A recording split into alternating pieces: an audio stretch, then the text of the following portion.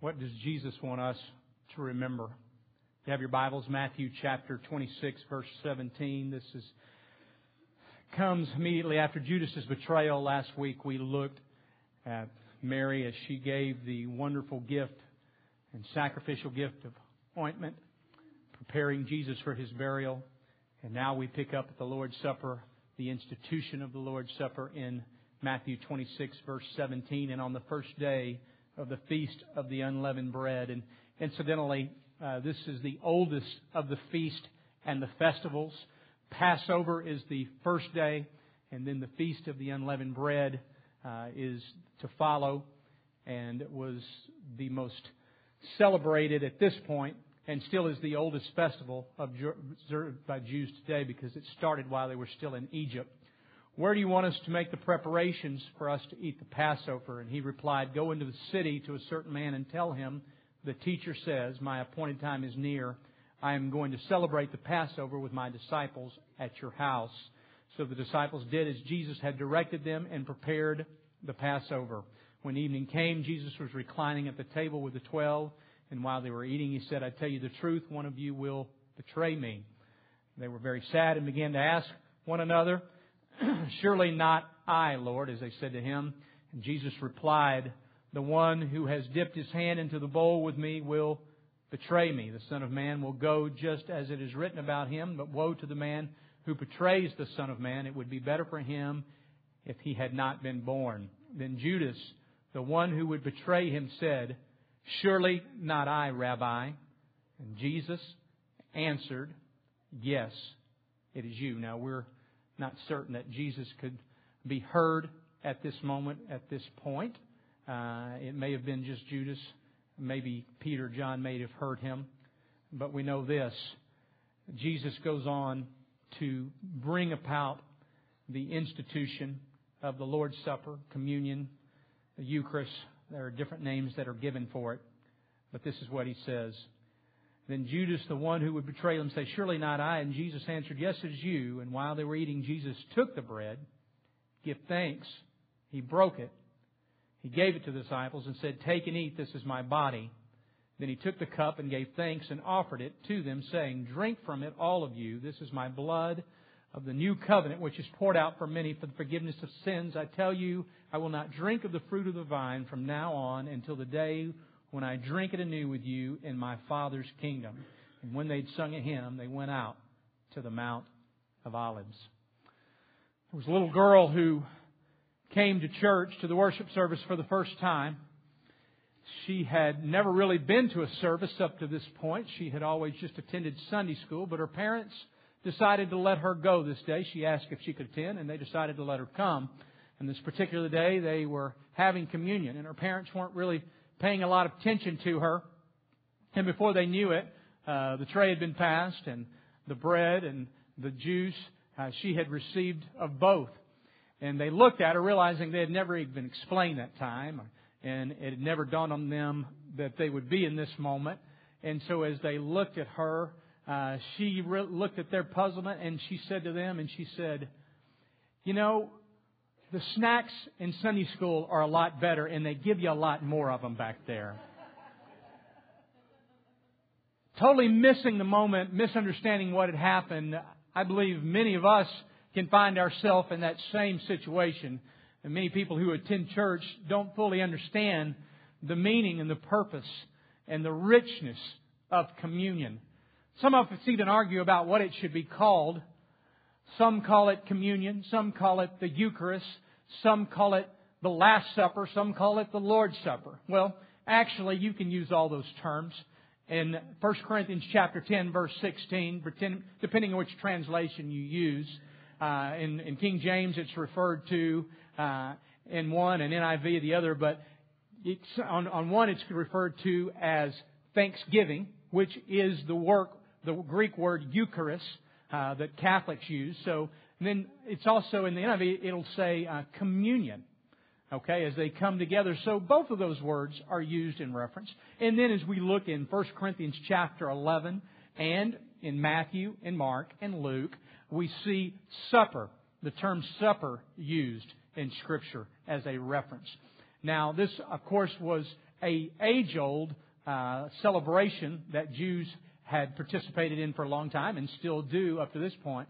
But Jesus inaugurates a new covenant. Matter of fact, that word new covenant is found in the Gospel of Luke, and it's also found in 1 Corinthians 11, a new covenant. Now, it's interesting to me as you look at the Scriptures, in all four instances that it is recorded, the ordinance is recorded, it's all done in a slightly different way. Now, the communion or the Lord's Supper is all done basically the same word, but there are some different words that are used by each recorder of the Gospel and by Paul himself in 1 Corinthians chapter 11. And sometimes people will get kind of worked up, and I've had them do this with me before, they'll kind of get worked up about there's a word that you didn't say here, or there's a word that you added. And they'll kind of get worked up about that. But the truth of it is it's interesting to me that it doesn't appear in the same code each time. You know what that tells me? Is that Jesus is really more concerned about your heart and about the spirit of you coming to the table than He is you getting all the words right. It's not so much what you're reciting as what your heart is experiencing. Matter of fact, 1 Corinthians chapter 11, Paul tells us to prepare ourselves and to prepare our hearts. Now, there are a lot of different views on what about the elements. I mean, are you supposed to use bread? Or what is that stuff that you use? I don't like it. I've had several people say, I don't really like the taste of that stuff that you use. What is it? Well, it's actually matzah.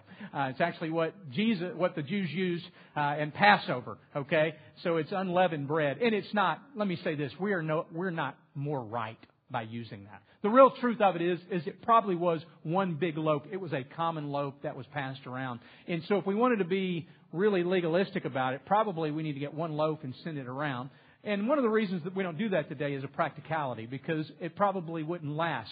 It would have to be a major big loaf, and everybody would be trying to hold it, and kids, the loaf's coming by. And so it's really a more of practicality, okay? Remember this, when we look at these Scriptures and these passages, and you've heard me talk about this before, there's two terms for us to remember. There's descriptive and prescriptive. Prescription means this is the way it's to be done. There's not a lot of wiggle room. This is it. Thou shalt not commit adultery. Thou shalt not steal. Thou shalt not kill. Thou shalt love the Lord your God with all your heart, soul, and mind. You shall love your neighbor as yourself. These are prescriptive Scriptures that are given to us very black and white, very clearly. This is what you are to do or not to do. But then there are descriptive Scriptures, and I believe as we look at this important time, at this important institution that Jesus has given to us, that it is imperative that we participate. I believe that goes without question. But the nuances, really Jesus was describing what is to occur. I don't know that we want to get real legalistic with that. Like for some, they'll say, what kind of bread do you use? And I told you about what we have. There was one church in Houston, I was reading about this last month, that there were two children. Matter of fact, there were two children of the same family who were allergic to gluten, and they were using bread. And when they talked to the minister about it, he refused to change it because he felt like it was the biblical bread, whatever that was. I don't know if it was wholesome or what kind of bread it was, but he thought it was. And they refused to do it. He said, no, I'm not going to do it. And they were trying to explain how their children were allergic to the gluten and couldn't even be around it, and as some kids are allergic to nuts, and they refused to do it.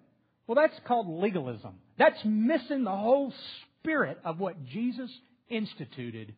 And we're getting stuck. That's when Satan is kind of deceiving us to get into this is what the element is supposed to look like. Some will say, well, aren't you supposed to use wine, or you better not use wine?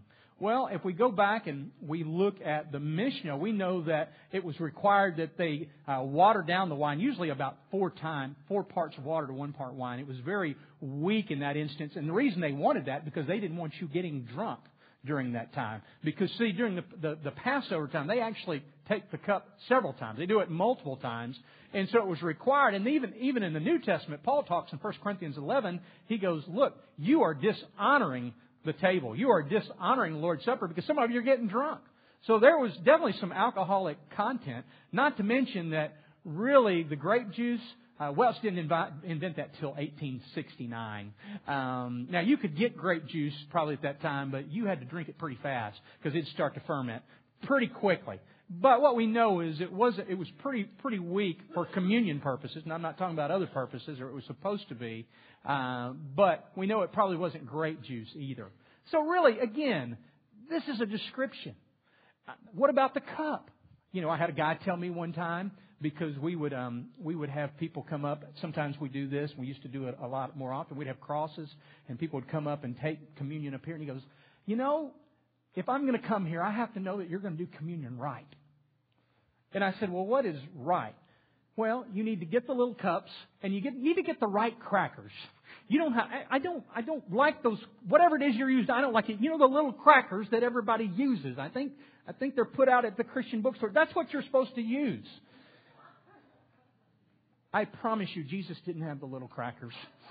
I know He didn't have the little crackers. And by the way, the little crackers, they're more expensive too. Just as a personal tither, you might be interested to know we're saving money by using matzah.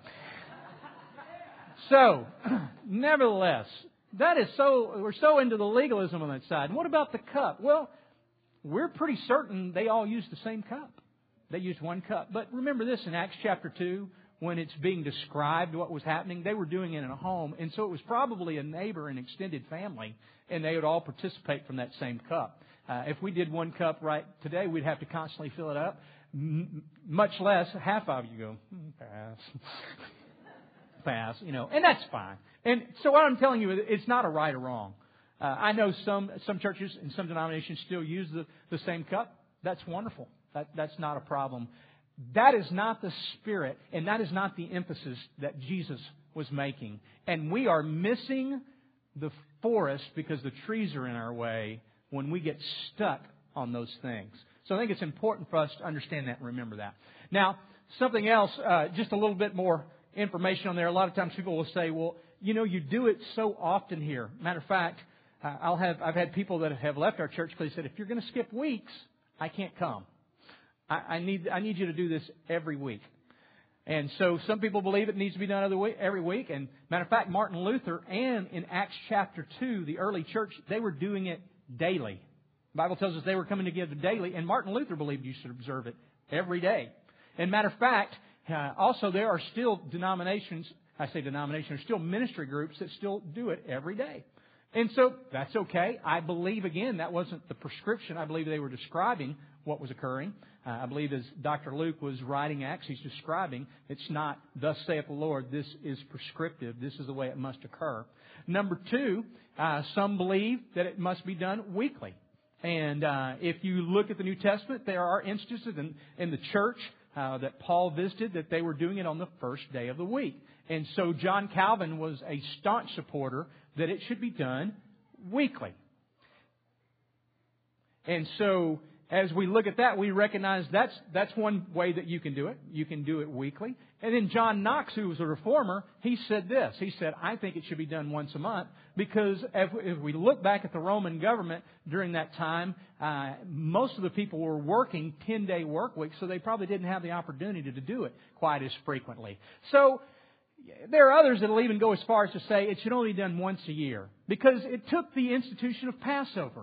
So the Jews were only celebrating Passover once a year, so that's what he's talking about. But here's the situation on that. That's probably not accurate because Paul never addressed that. He went to these churches that were doing it daily and weekly, and he didn't say, hey, this is a once a year. So what does Jesus say? He says specifically, matter of fact, let's look at our Bible. And I'm going to read to you from the King James Version, which I don't normally do. And for those who think that it's the only version, that was the version that Paul and Silas used, I can tell you that it wasn't, because it wasn't even written until 1611. So I don't know what they did for 1,600 years without the real Bible. So if you think about, I don't mean to make fun of you, but it's just not right, guys. It wasn't even the first English translation. There were 4 other translations before this ever occurred. It was just the most popular and had the most money behind it. So now that I've made someone mad. Verse 23, 1 Corinthians chapter 11, for I received of the Lord that which I delivered unto you, that was the Lord Jesus, the same night in which He betrayed and took the bread. And when He had given thanks, He brake it and said, "Take and eat. This is my body, which is broken for you. This do in remembrance of me." Now notice He says, "Take and eat. This is my body, which is broken for you." Now your translation probably doesn't say broken. And let me say this. It is true that there was not a bone broken in Jesus' body, just as it was prophesied in Isaiah. Also, the sacrificial lamb and the sacrificial bull that was later used in Exodus 24, no bone could be broken in the animal or it would not be acceptable as a sacrifice. So we know no bone is broken at this point. But what he's talking about broken is probably in reference to the skin of Jesus that has been broken. The skin has been torn. Okay? And probably there's even a deeper and richer meaning, but it's not making reference to the bone. After the same manner, He also took the cup, and when He had supped, there's that word sup. We use the word supper, saying, "This is a cup, is the New Testament, in my blood. This do ye as often as you drink it in remembrance of me. For as often as you eat of this bread and drink of this cup, you show the death till the Lord comes." Now, there's three reasons we do communion. Number one, reason that we do it is to remember the death of Christ. To remember His death and His burial and what He went through. It's also to remember the present relationship that we have with Christ and to recognize the grace that we receive and to remind us, as it's stated right there, of His return, as it said in 1 Corinthians 11:26, as well in Matthew 26, verse 29. Now, there are several views of communion that people have and that different churches take. One is this. It's called transubstantiation. This is the position that the Catholic Church takes. The word trans means transform. Substantiation means substance. The change or the transforming of the substance. Now, I had an opportunity to visit with a priest, and he tried to explain it to me. I'm not smart enough to grasp it all, so I'm more than happy to talk to you, or we can visit about this a little bit more. But what does not happen is that the appearance of this does not change. What in fact happens when transubstantiation occurs, when the priest consecrates the table, the elements, what occurs is that somehow it is mysteriously or miraculously transformed into the body and the blood of Christ. This is the Catholic view. Now, the appearance is the same. It'll still look like bread, and if you could go back and take it back out of the body, it would still look like bread and still look like wine. Okay? So the appearance is the same, it looks the same, it feels the same, it seems the same, but it, in effect, has been transformed. Okay? So that's the Catholic position, and there are a couple others that take that position as well. Now, there's another one called real presence. The real presence means this. It means that somehow the presence of Christ has come into the elements. Now, we don't understand it. And matter of fact, it's a mystery is usually the term that's used. Matter of fact, the Methodist Church says it's a holy mystery. Mysteriously, we can't explain it. We can't tell you what happens, but somehow the presence of Christ comes within the elements. Some would take a modified version, and I'm pretty sympathetic to this, that it is actually not necessarily in it, but it comes in a special way. In other words, the Spirit of God comes upon this time in a special way when we observe this time, communion, the Eucharist, the Lord's Supper. So when Christ comes upon us in a special time that way, that's what occurs. And then still, yet there's the last position, which is the way that I was raised, the memorialization. In other words, it's a memorial.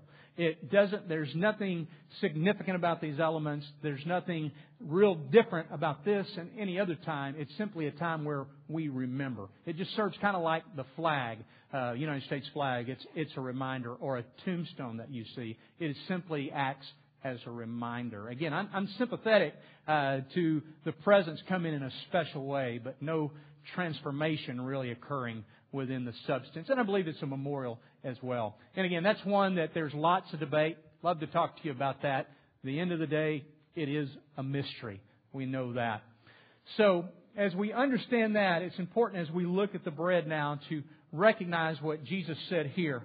I think it's interesting in Matthew chapter 26, verse 26. Jesus is speaking, and after He's spoken, it says, while they were eating, Jesus took the bread. And I think it's interesting that we have taken Christ, that He has given us. He's the bread of life. And gave thanks, blessed it, and then broke it. And then gave it to the disciples and said, take and eat. This is my body. So we see Jesus took the bread. He blessed it, gave thanks for the bread. He broke the bread, and then He gave the bread. There's I think a little spiritual image of the Christian life, of our spiritual life. As we receive of Christ, we take from Christ. He's been offered to us. We have been blessed by this offering, this new covenant that has been given to us. And then the brokenness or confession or repentance that He requires of us. And then He encourages us to give of the bread, to give of the Spirit, to give of Christ, to share it with others. Now, in the Passover meal, there were 4 cups that the Jews would receive. The first cup was the cup of sanctification. It represented the delivery that they received. This can be found in Exodus chapter 6, verse 6 through 8. And they were delivered from the Egyptians, from the slavery. The second cup was the cup that they would receive, was in representation of the plagues. It was the cup of judgment. And they would receive of that cup that Pharaoh, through the judgment of the plagues, had chosen to finally release them. Then the third cup was the cup of redemption, the cup of sacrifice. Now, in Exodus chapter 24, verses 5 through 8, it gives the story of the old, or it gives the prescription of the old covenant, of what must occur when an unblemished bull would be sacrificed. Moses would take, or the high priest, whoever it was, would take the blood at that time, and half of it would be put in a bowl, and half of it would be sprinkled upon the altar and symbolically sprinkled upon the nation of Israel. And that was the old covenant that was given. But then we see, as we were reading earlier, a new covenant. It's recorded in the Gospel of Luke. It's not in Matthew and Mark, but a new covenant. And we saw it in 1 Corinthians chapter 11 a while ago. The new covenant, Jesus said. As a matter of fact, in the King James Version, it said the New Testament, another word for covenant. The new covenant is given to you. And it's the covenant of Christ, the sacrifice, His blood that pays the price once and for all. And the author of Hebrews tells us that it is the sufficient, that no longer are we in need of a high priest or a sacrifice, but Christ has provided the sacrifice once and for all through His precious and perfect blood. And so the cup of redemption, I also believe when Jesus is in the Garden of Gethsemane, when He says, let this cup pass from me, He's making reference to the third cup, the cup of redemption, the cup of sacrifice. So as He's making this prayer, you'll remember He says, not my will, Lord, but Thine. And He chooses to receive the cup. He chooses to give Himself as a sacrifice for all. And so as we partake of this cup, it's important to remember it is the new covenant that has been instituted. Now the fourth cup was the cup of celebration. And Jesus said right there in Matthew 26, verse 29, He says, now I'm not going to drink of that cup. That's what He's making reference to. I'm not going to drink from the fruit of the vine until I return. So when Jesus returns, and that's another reason we celebrate the Lord's Supper, we celebrate this time. When He returns, then we will all receive and celebrate in the new kingdom. In the Old Testament, in Exodus 24, it's making reference to the new land, the promised land of which they would receive. Now it's talking about the new heaven and the new earth. And then at the end of that fourth cup, they sang a hymn and then they departed. Now a lot of people will say, see, you're supposed to be singing hymns. That's right there in the Bible. The real truth of it is they sang Psalms 115 to 118. It was Scripture. It was really probably more like shout to the Lord instead of joy to the world. Okay? So as we look at that, it's important for us to recognize that this cup, and it's because of this new covenant, it's because of the grace that Christ has poured out, His blood physically being poured out upon our sins, that God looks upon us and sees us acceptable because of the new covenant, because of this cup.